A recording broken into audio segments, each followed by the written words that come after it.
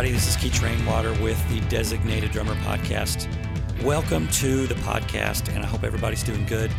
Today, I am going to talk about something that has come up quite often, and even very currently. Everybody seems to be talking about this a lot, and I don't know why now. Like it's always been a thing, but let's just call it click or no click.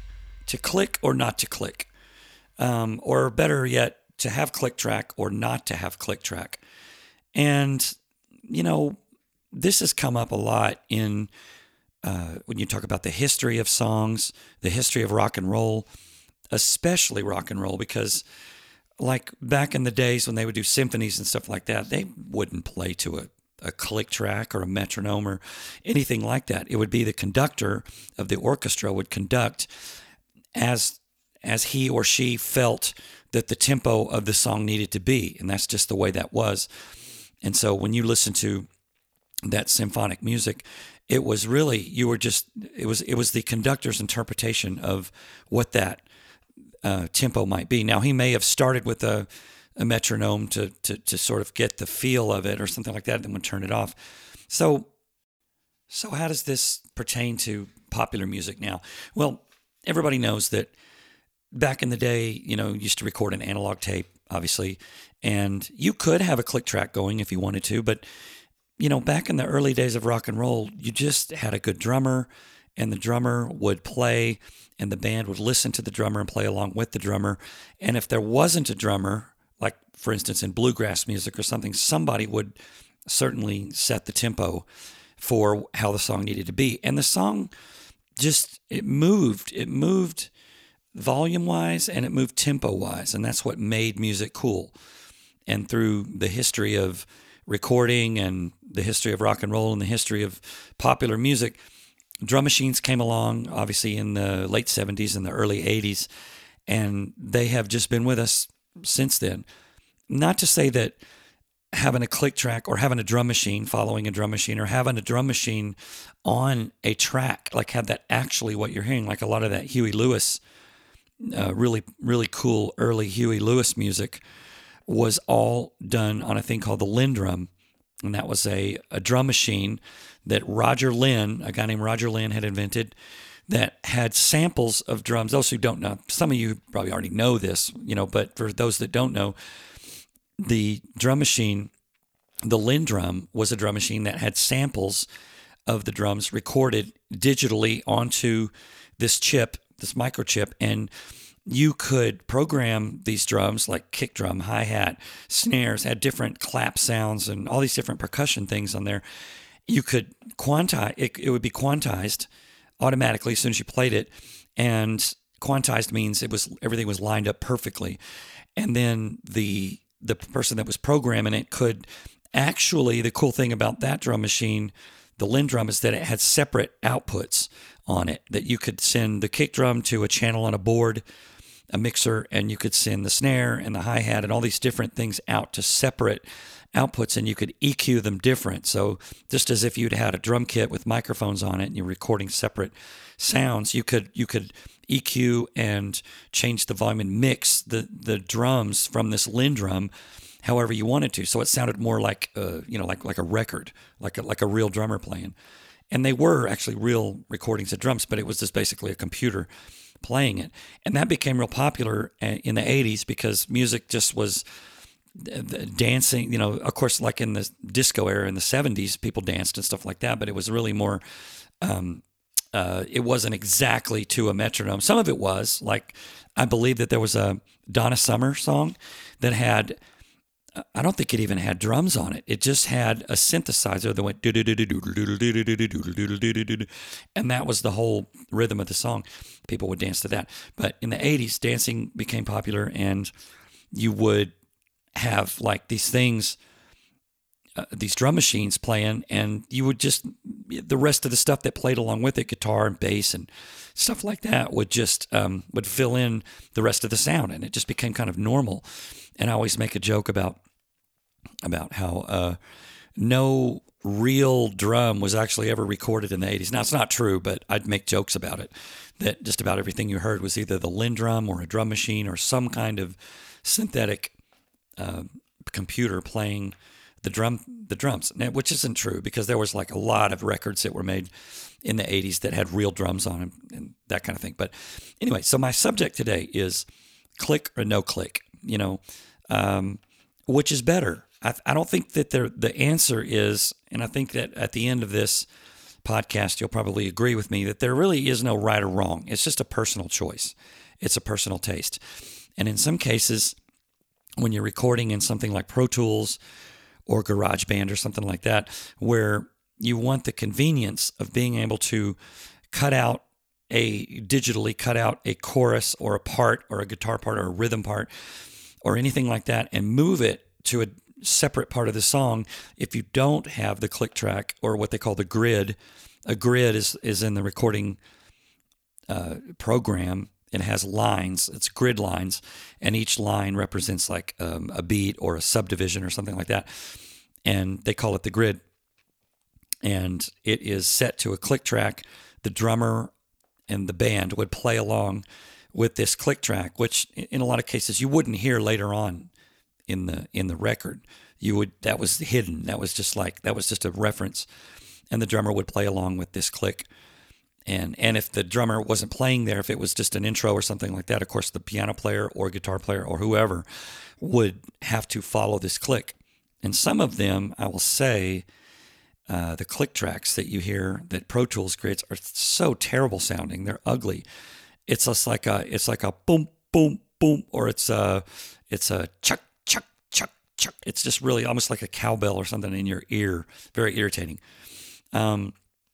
But I do remember that, and I'll talk about this later, how Paul Lime, the drummer Paul Lime, would create these really cool click tracks that you could actually use in the song, which we'll talk about that in a little bit. But so click versus no click. I think that a drummer to me is like how I mentioned earlier, it's like you have a conductor of an orchestra, and the conductor is conducting the entire orchestra. He's setting the tempo for everything, and you follow him or her. And I think a drummer in the same way in a band or in the studio or whatever is kind of like the conductor. I think of it as like the conductor. The drummer is playing his interpretation of what this tempo. Now, you may set the tempo ahead of time, but his interpretation of keeping a steady beat is up to the drummer. It's like their best interpretation of how this tempo should be conducted throughout the whole song. And yes, they could speed up and it can slow down and it can have expression. And that is just, to me, in the same way a singer would sing a high note or sing a low note or sing quiet with dynamics and things like that. I think that especially classic rock and roll, I think that the drummer's decision to speed up or slow down is really kind of up to him or her, their discretion of how the feel of the song is going. You can play along, and if he feels like the verse needs to kind of lay back a little bit, then they would do that, and it would feel great. Nobody would ever say, "Oh, that sounds terrible. It speeds up and slows down." It just depends on what else is going on in the song. And I think a lot of producers and other musicians would agree that it just has a feel. There's a certain breathing to it. It's a real song. It's real musicians playing real music that they've written, or if they're re-recording it or whatever. It's their interpretation of how this song should go, and the mood and the feel and all that. And tempo is certainly one of those things.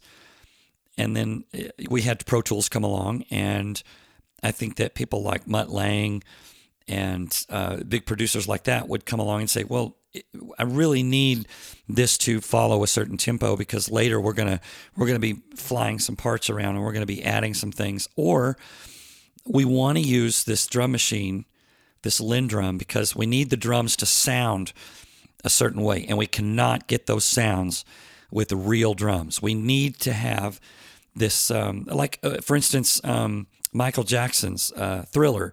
When you hear Thriller, you hear that drum machine in the beginning. That would be, I can't imagine somebody trying to play that on percussion or touching the buttons or whatever you want to call it, playing that live with no drum machine. That just needs that. So certainly you need to have certain parts that are quantized and that are perfect and that lend themselves to the song. And of course the drummer and the other musicians are going to have to play along with that drum machine that's holding down the whole tempo. And then, I reached out to a couple of friends of mine and asked them sort of what they thought about playing to click or no click. And here's what they had to say. Okay, so Rich Redmond, a friend of mine, drummer for Jason Aldean and studio session drummer, and also educator. And he's, I believe he's written a book that's going to be out soon. And I apologize that I don't remember what the name of the book is, but look it up, Rich Redmond. And he has gotten a lot of quotes from other drummers and things like that about playing and touring and all this stuff. And I cannot wait to get my hands on his book. It's going to be great. And I'm just trying to think of what the name of it is, but it escapes me. But I will try to put it in the show notes if I can. Rich Redmond, I reached out. And basically, I reached out to some friends of mine that I wanted to know what their opinion was about click or no click in the studio and live, and just as a subject of playing to a click in any situation. And here's what Rich had to say. Rich Redmond, he says, a good drummer should be able to make it feel solid, musical, and consistent with or without a click. It's a skill that requires time and attention in the trenches. And I think what he means by that is just like, time, just like experience and getting out there and playing with bands and playing with other musicians and getting to know how that works, whether with or without the click. He says, but no matter what, the attitude, intention, and happy vibes should be present either way. That's a really good way to put it. Happy vibes. Because music really is a thing about vibe. It's either happy or it's sad or whatever. And I think that as a drummer, our job is to lay down the tempo, lay down the groove, and make the song just feel good. It needs to feel good. Whether it's a sad song or a happy song, the feeling of a band playing together and a group of musicians playing to a good, solid drummer, there's a feeling there that just, it's either there or it's not there. And in some cases, when there is a click track and you're laying so heavy on that click track, you almost sound like a drum machine, you could lose that vibe, that sort of happy vibe, and you feel like you're listening to a computer. Okay, so a good friend of mine and bass player, Scotty Simpson, I reached out to him. I did a session with him just before COVID, just as COVID was kind of doing its thing. We went in and did a session. And I reached out to him about this, and I thought it would be cool to have a perspective from a bass player on this, and from not only drummers, but from bass players too, because they're very important in the rhythm and the groove and the feel and all that. And he has this to say: I personally don't listen to click, and I draw from a drummer, which works great. He prefers a drummer using a click, so there's no question the click is there. Plus, if recording and moving around parts in a song, there may be a tempo rub if everything isn't locked to a grid. So he's saying that with Pro Tools and that kind of thing, if you need to move a part around, if there isn't, what he means by tempo rub is if it doesn't quite match up. If you're moving a guitar part over towards the end of the song where it might be a little faster, it just doesn't match up. So he thinks that if there is a grid, that there, obviously, if you're going to move parts around, you need the grid. He says, however, a great drummer can play around the sterility of the click without leaving the grid. There's a true art to it. And he also says this. He says he always uses Exile, the band Exile, as an example of a band that can drift around the tempo without you ever noticing, because the drifts are at the perfect musical moments. I love that. I love the way that was put. Thank you, Scotty. I appreciate that. And it's true. When you listen to Exile music, the band Exile, you don't ever think like, oh, that's sped up or that slowed down or that moved, the tempo moved or whatever. It doesn't feel like that. It doesn't. It feels like it just fits the song the way it needs to. It just feels right. And it's like I mentioned, that sort of happy vibe that Rich Redmond was talking about. It's either there or it's not there. And music, I think that's what makes the difference between a hit song and just a demo or a song that you listen to and you're kind of like, is that happy vibe. Does that happy vibe, does it live in there? Does it exist in the song?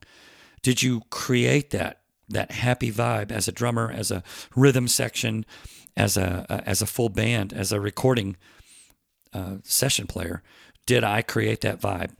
And that's, to me, the difference between making a hit record and just making noise. You know what I mean? Also, I reached out to John Spittle, who I had recently on my podcast here.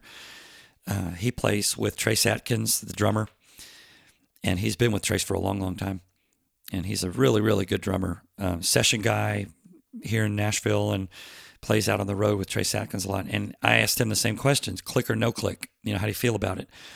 And he said this: I think that's a good subject matter to touch on. And the difference between a drummer that can play with the click and still have feel, and the drummer that can't play with the click because it destroys his feel. Yeah, that's totally right. I think that some drummers, especially if you're sort of new at it and you don't really know how to use a click track in your performance, you can use a click track in your performance. Like I mentioned, that Michael Jackson thing, the drum machine at the beginning of Thriller, it's definitely, it needs to be there. It's just that sort of vibe that's created with that drum machine, and sometimes you can use that and to play along with it, with a drum machine like that, and make it sound human and make it get that happy vibe. It's a skill. It really does take some time and experience to get that down. And I was talking to a friend of mine years ago, Kim Mitchell, and he's been on my podcast as well, a Canadian rocker, and we were just talking on the phone one time about playing in the studio, and I think we were going to try and jam at one point, get together and just jam around. And he said that he really misses the days of musical expression when the music could move throughout the song. And I totally agree with that. I totally identify with that. When music, you could sit down and listen to a record and it would start out a certain way, and then when the drums came in, it would sort of establish a groove, and then you could kind of speed up a little bit for the chorus. And just before the chorus, you could actually do like a build that was really kind of almost slowed down a little bit and picked up the chorus, and it sort of had expression. It breathed and it moved, and the chorus would maybe be just a little quicker tempo than the rest of the song. And then when it goes back down to, say, where the drums would drop out, and it would just be like an acoustic guitar or something playing a little thing. And that could kind of slow down a little bit and breathe. And then the drums would come back in and pick up the beat, and then it could move. It could have expression.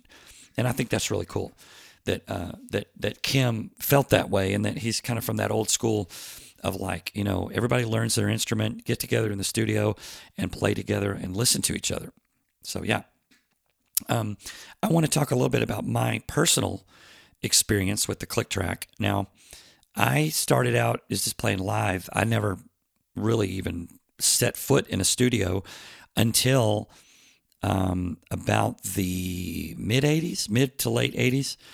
I didn't know anybody that had a studio and that kind of thing, and I was just playing live. So the thought of playing with the click track live on stage, like with other musicians following me, and me having to play to this click and thinking like, what if I get off of the click? What happens then? Do I have to turn it off? Do I have to play to it when it's sort of like off in my ears or whatever? I had a lot of fear associated with a click track live. And of course in the studio too, that's intimidating of an environment enough that, the thought of playing to a click was equally as fearful. So back in the day, until we started with Lone Star, we started adding, I believe it started out, we needed some strings with songs like I'm Already There and amazed and stuff like that. So we created some tracks that have strings on them, like the orchestra. We wanted there to be like an orchestra sound, like on the record.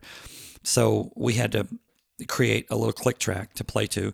And I thought, okay, now if I'm going to do this, if I'm going to play to this click, my fear is that in my ear monitors that I would I would be playing and other parts would come in and be louder than the click, and I would lose the sound of the click track. And then if I lose the sound of the click track in my mix, in my ears, then I would get off of the click track and it would just be a disaster. So I thought, okay, in order to make this work, I'm just going to be practical about it. I have to have some kind of way to turn that click up in my personal mix. So I created a tiny little mixer. I didn't create it. I bought a little small mixer that had like 2 or 3 channels on it. So I had a stereo mix of the band and me and that thing from the monitor board. But I had them send me a separate mix, a separate output, let's say, of the click track, just the click track to me, to my little personal mixer that was on the side of next to my drums. And I could plug my ear monitors into that little mixer. And if I felt like I was going to lose the click track, I could just turn that little fader up with just a click on it. And so that would save my butt. I could still hear the click. And I could also turn the other mix down if it was getting too loud. If it was a part of the song where everybody was playing really loud, then I could turn that down and make sure that I heard the click. And so I still do that to this day. We play to a click, and we have video content that plays on our video screens and all that. So just about every song needs to have a click on it to follow the video stuff that's sort of automated and plays along. And of course, I've been playing to a click for so long, it doesn't faze me anymore. I've learned how to play to it and make it sound like I'm just making it up on the spot, like I'm just playing good time. And it does take experience and practice to do that. Now in the studio, that click is definitely a necessity. You have to be able to play to that click because 90% of the time you're on like the grid, like I mentioned, you're on Pro Tools, and the producer wants to be able to move parts around. And not just in one take. You want to be able to do the song in several takes. And I've seen them before where take number 2 of you play the whole song all the way through, and then you do a second take. They keep that, and then they do a second take at the same tempo, play it along. Now their ability to take a part from the second take and fly it into the first take is right there. Everything's isolated. The whole drums, you could take the drums from take 1 and import it into take 7 if you wanted to, and everything should line up. The dynamics, everybody kind of plays it the same way. So if there was something in the first take that they really liked, they can keep that. So the ability to do that, I think producers really like that. So it just kind of takes the fear out of, not the fear. What's the word I'm looking for? It takes the ambiguity about whether the tempo was right or not. It's a nice, straight, steady tempo. And the musicians in the studio are good enough. They're so good that they can play to that click and make it sound like they're just playing with good time. And that becomes an art. Through the years, it's become a lot better. Now, back in the day, you just had to have a good drummer, and you had to play to that drummer, and the drummer would listen to the rest of the musicians, and it would be a groove that you would create. And I kind of miss those days. When you go back and listen to those records, there's nothing wrong with those records at all. They're amazing to listen to. Just a good band playing and of course, in a lot of cases, the bands, they wouldn't just like arrive at the very first take. They would like camp out in the studio, and they would, like bands like Fleetwood Mac and like that, Boston and stuff like that. They would just like work on it day and day and day, month in and month out, to get just that right feel and to create hit records. It was trial and error. And I would love to hear some of the outtakes of some of those bands when they were trying to get the feel right in the tempo. It's like, well, that was way too fast. Let's try this, and just experimenting and trying to. It's art, right? So it's just a feeling you get. It's right when it's right, and those those people back then, they would just camp out in the studio for, months and months and months and wait until they get the right sound, and kind of miss those days. Nowadays, it's just you got to create something really fast and get it out. Studios are expensive, and to be able to get in there, and now we do a certain amount of pre-production now before we go in the studio. We get in there in a rehearsal space. It doesn't cost us much, and we work things out, and we figure out how things are going to be played, arrangements, and we work out all the arrangements of the songs and the compositions and things like that. And then, so when we do go in the studio, we don't have to camp out there for 6 weeks. We can just nail down what we need to, as many takes as we need to get it down based on our pre-production. So yeah. So now I'm going to move on to talking about the sound of a click track. If you do need to play to a click track, then a lot of times I've heard musicians say, I don't want the click in my ears. Let the drummer have the click. And like Scotty Simpson was saying, let the drummer have the click. I'll just play to the drummer. And some people are happy enough with that. But sometimes you have a song where there's a piano intro or the drums drop out in the middle of the song as the composition would go, and then the piano player or guitar or whatever would play. They have to be able to have that click, to be able to hear the click, to keep it in the grid.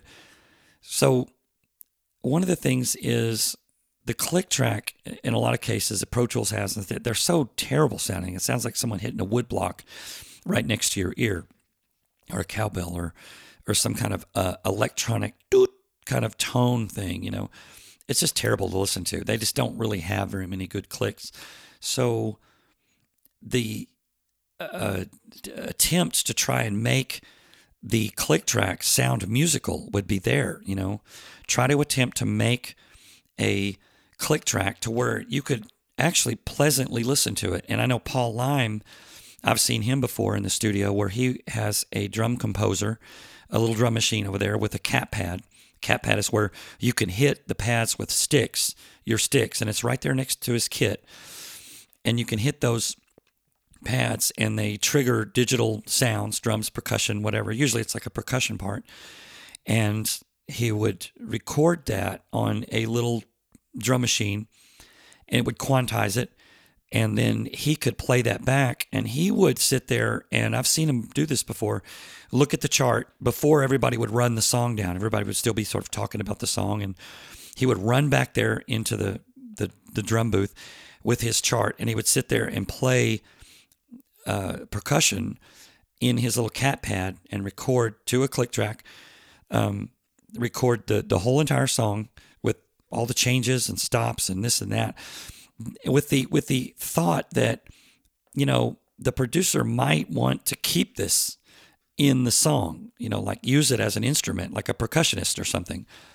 And Paul would go back there and record some cool, not only just a click track, which was pleasing to listen to a lot of times. He would create something that, instead of like boom, boom, boom, boom, like that, he would create something like they would go chick, chick, chick, chick, chick, chick, chick, chick, chick. It's almost like somebody playing a shaker. And he could follow that, and also a piano player could follow it. And I've even seen him before on a ballad, and I thought this was really brilliant, on a ballad where you would have piano or something in the beginning where you don't need to hear that click. And sometimes the click is so resilient in the headphones, the sibilance of it, you can hear it bleeding from the headphones into the mic, or a singer or something you could hear it in their headphones. So Paul, I saw him create a click track using a sample of somebody thumping on a guitar, an acoustic guitar. And he told me what it was. It was I mentioned the name, somebody with an acoustic guitar, and they were thumping on the guitar like boom, boom, boom, boom, boom, boom. And he sampled that and could program that into perfect time and make a drum machine out of it, so that you could listen to it, play along with it, and it would not bleed through your headphones into a microphone, let's say. So little things like that I think Paul Lime is definitely, because of his experience and years that he's been doing this, and he's felt the need, and of course, implemented the need to create better click tracks that you could actually use in a track, rather than just keep it buried or erase it later or whatever. So he would do that. He would create these tracks. Now, I did hear that Phil Collins, and I don't remember where. Kim Mitchell had told me that he was recording in a studio somewhere, and Genesis was just right down the hall recording an album in there, and he went in and would just kind of hang out and watch them for a little bit, and he got the chance to listen to Phil Collins' headphone mix when he would play, and I don't remember what song it was, but he probably does it to all his songs. He would have a drum machine programmed as just the click track with tons of subdivisions in there. By that I mean he would have all kinds of percussion, like that. That's my bad impression of what his percussive click track would have sounded like. But all those subdivisions, basically, even if it's a simple drum part, there's no ambiguity about where the beat is in any given time during the song. If you're doing a long fill where there's like long open notes, you don't have to try and catch up to the click because it's every like eighth notes or something. Phil Collins would program in all these subdivisions and this percussion part so that you probably, in most cases, wouldn't hear all this percussion stuff. But when he played it, it was perfect time, and he could just be very comfortable playing to all this percussion stuff. Even if you don't hear the percussion stuff later on, he could hear it, and he could hear the subdivisions and playing along. So that just absolutely informs me that learning how to program a drum machine would be so useful in being a drummer and playing in this modern environment that we have of recording, playing live too with video screens and all this stuff. Learning how to program a drum machine for click track would just be so useful. And I think that every drummer, every musician really should should buy a drum machine and learn how to program it. Or you can, of course, get ones for your computer and learn how to program drum beats and click tracks and things like that in there to where it's pleasing to listen to. Because imagine playing a song that's going to be a hit song, hopefully, your best intentions, and you're playing along and you're trying to play with emotion and feel and all that, but you've got this dreaded cowbell thing in your ear or this don't like synth sound that's just like littering the music, and it's so hard to get a feel with that going on. But imagine if you had a really nice percussive shaker with a little tiny little clav in there, maybe just a little click or a stick or a tambourine, a stab of a tambourine in there. Like it would sound like a percussionist is playing a beat for you, and you're playing along with that. And, I've seen Paul Lime play with his little percussion click track that he made. I saw him actually record a percussion track on his cat pad. It quantizes automatically, and it's playing. You can hear what he just played, and then he just reaches right over and starts playing his kit along with it, as if the drum machine were another part of his body, and he was playing that. Like it's almost like he was playing to that so tight that it sounded like just one person playing. And I really dug that. It inspired me, the way he played along with that so perfectly. And that's what makes Paul Lime who Paul Lime is. And it sounded so natural too. It didn't sound like when he was playing his regular drums on top of that drum machine, it didn't sound like a drum machine. It sounded like he was just playing a really nice steady beat, because he kind of moved around in that just enough to where it sounded like a human playing, but not like he just programmed the drum machine. He had the expression and he had dynamics in there. Like he would just barely tap the hi-hat. The rhythms on the hi-hat wasn't just like he's hitting it, 90% every time. He played it with feel and all that. And that inspired me to do that more. And it has really helped me play live the way we do with the click track, and to play as if I was making up that drum beat right on the spot and just play in perfect time.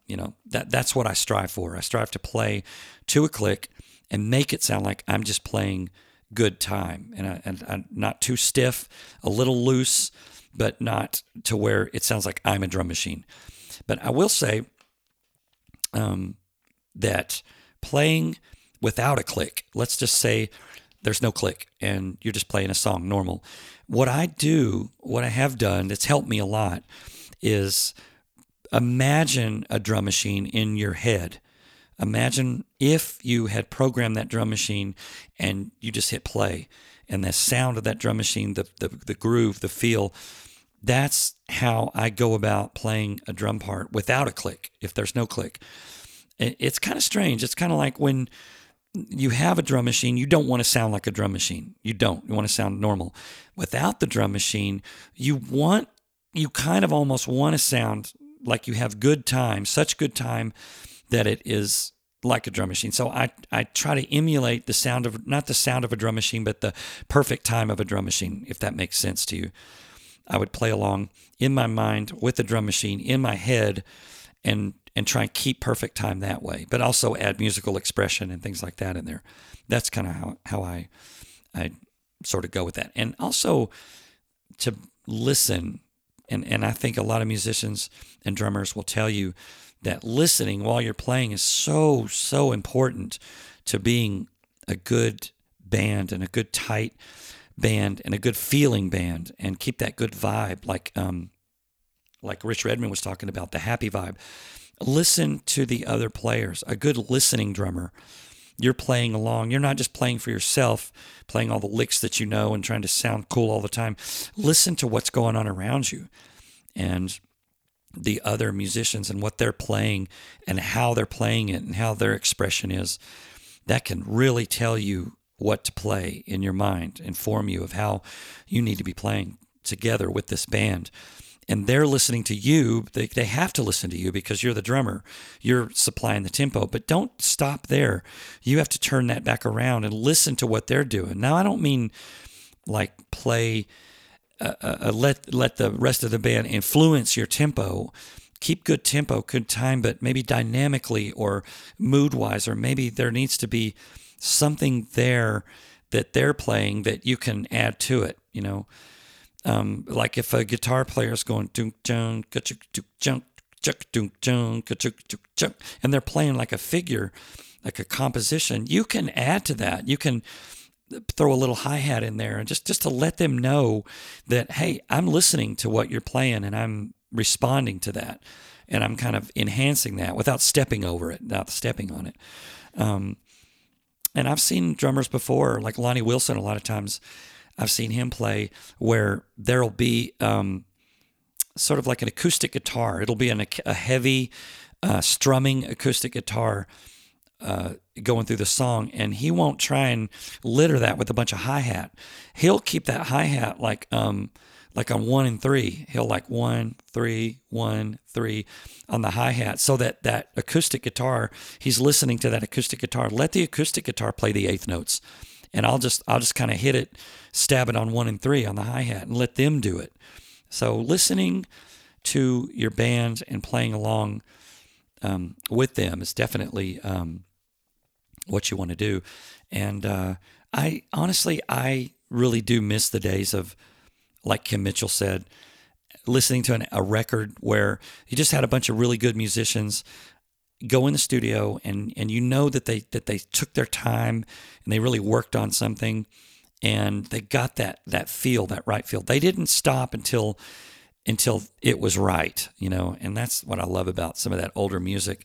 And a lot of times I think that young people nowadays, this generation of younger people coming up, they listen to older songs on YouTube from the 70s, like Aerosmith and Boston and, all those bands, Fleetwood Mac. And one of the comments I've seen people saying is, what happened to this music? How come there isn't this great music now? There really is. There is a lot but there's so many bands out there. It's hard to go through them all and listen to who has that same Fleetwood Mac vibe or that same Boston vibe or whatever. But I think all in all, the fact that they sat in the studio for weeks and weeks and just worked on it and worked on it and worked on it. I just don't know if those days are still here. And I think that, to me, in my opinion, that is what is kind of missing in the music nowadays. I think we're such a hurried production schedule now anymore, especially if there's money involved and there is a record label or someone that wants to get this music out as soon as possible, and they're sort of hurrying up the artist, or they're putting pressure on the artist to try to have this thing recorded and finished and all that in a real quick amount of time so you can get it out and then move on to the next record. And the next record, it's more like volume versus quality. It's like quantity versus quality. I think that the music back in those days, it was like quality. That's number one. It's good. It's going to be played on radio, and it's going to be out there, and it needs to sound good on radio, like in your car speakers and all that. So they would really spend a lot of time on the mix and getting just the right feel and the right groove and the right compression, and I think they spent so much time on every aspect of that music, from the writing of it and the lyrics to the laying down the rhythm section, to getting the vocal just right and getting the harmonies to match that vocal just right. And I think there are bands out there that they're doing that now. But they're sort of mixed in with all the other bands that are sort of hurried up trying to get their music out there. It's kind of hard to find that they are out there. And I really do miss the days of when you would sit down with your record player and put the headphones on. And I would sit there and listen to Boston when I was a teenager and just be lost in that world, dreaming of one day that I could be playing on stage or playing in the studio. And I was trying to imagine like what those guys looked like when they were in the studio playing with their headphones on and with the tape rolling, the 2-inch tape and all that. I was just lost in the world of curiosity and inspiration listening to those records. And I didn't know much about how they were recorded at that time, but I do now.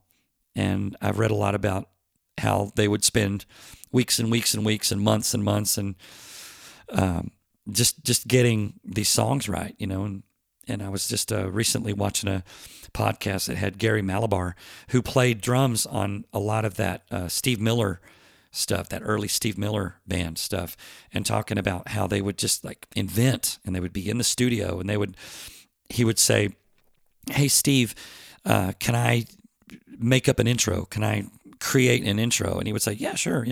So he would create like this really cool drum intro, which some of the coolest intros of songs ever start with drums like that, to me, in my opinion. Of course, I'm a drummer, but I will say that some of the coolest intros of music. And here's what I like about that. And this doesn't have anything to do with click track, but just off subject a little bit about starting a song off with drums. And I've talked about this before in my podcast, how cool it is to intro a song where it's just the drum beat, because there's so much you're setting the audience up to know what kind of song it's going to be, whether it's going to be sort of slow or medium or fast or whatever. You're giving away just a little bit, a taste of the feel of the song, and then when everything else comes in, then it's like adding the icing on the cake. It's so pleasing to listen to that all come together like that. And a lot of times, one thing I learned was playing live is that if the rest of the band isn't ready, or if they have to change guitars, or if they have to talk to the audience a little bit, one of the best ways to start a song, even though maybe in the record it didn't start that way, one of the best ways to start a song live on stage is to start the drums. Let's let the drums play the beat, and you're already establishing that groove. The rest of the band already knows what the beat is. They know what the tempo is, and they know the feel of the song before you even count them in, or they can count themselves in, or whatever. You're just sitting back there supplying the tempo. And another thing is that it's entertaining for the audience to listen to, versus saying just like dead time. Well, just nothing going on stage, complete silence, or someone just talking or whatever. With a little bit of a drum beat going on, it's interesting. It's like something to watch. It's something to listen to. It's something that adds and helps tell the story. And then when the rest of the band comes in playing, you're already used to that groove. And in a lot of cases, you don't really know what song it is yet. And then when they start playing it, and then, oh, yes, it's that song. Okay, I should have known. Yeah. I thought I recognized that drum beat. And it's just an entertaining way to do it. And I think Gary Malabar had a really great feeling of how to do that, with those early Steve Miller records with Swingtown and Take the Money and Run and songs like that, where it's just like, hey, let me have an intro. Let me just play and you just come in whenever. I think that was really cool. I'm a big fan of Gary Malabar and the stuff that he played with Eddie Money and Steve Miller and Van Morrison and all that. Great studio drummer in a lot of ways. He didn't have to have the click. He could just play along, and the rest of the band could follow him, and it didn't necessarily have to be like perfect, like right with the metronome. But he was such a good timekeeper that it never was a question. It never was a problem, and he could just such a great studio guy. Could play. He had the chops, and he had the imagination to come up with those kind of things. Like who would have thought of Take the Money and Run to do that little drum thing at the beginning like that? That's so cool. And I've heard the original recording of Take the Money and Run, and it was real slow. It was almost like the Joker. It was like boom, boom, doo doo doo doo doo doo doo doo doo doo doo doo. It started out like that. And yes, Take the Money and Run, the one that's like real fast, up tempo.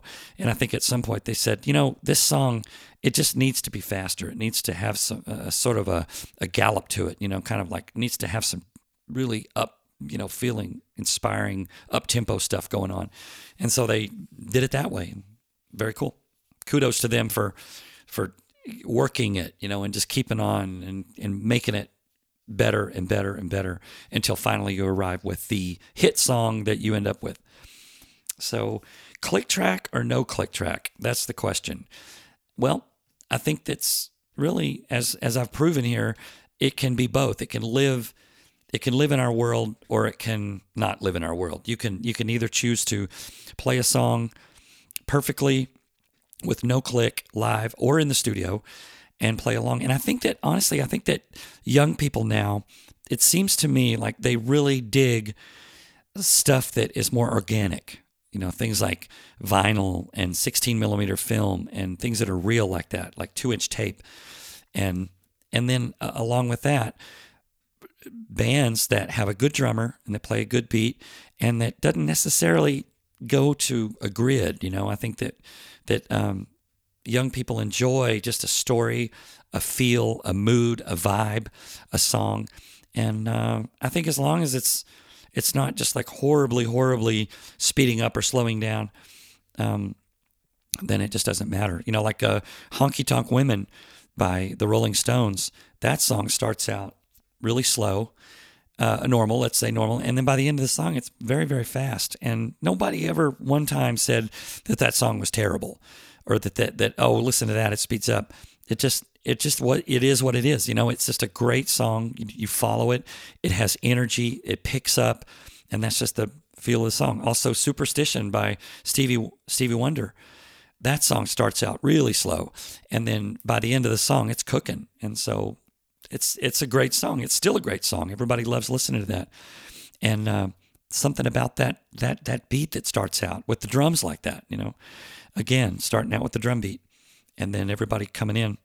And I think almost with that song, Superstition, as soon as the band comes in, it starts to speed up immediately, which is kind of cool. It's kind of like, oh, okay, this needs to be a little bit faster.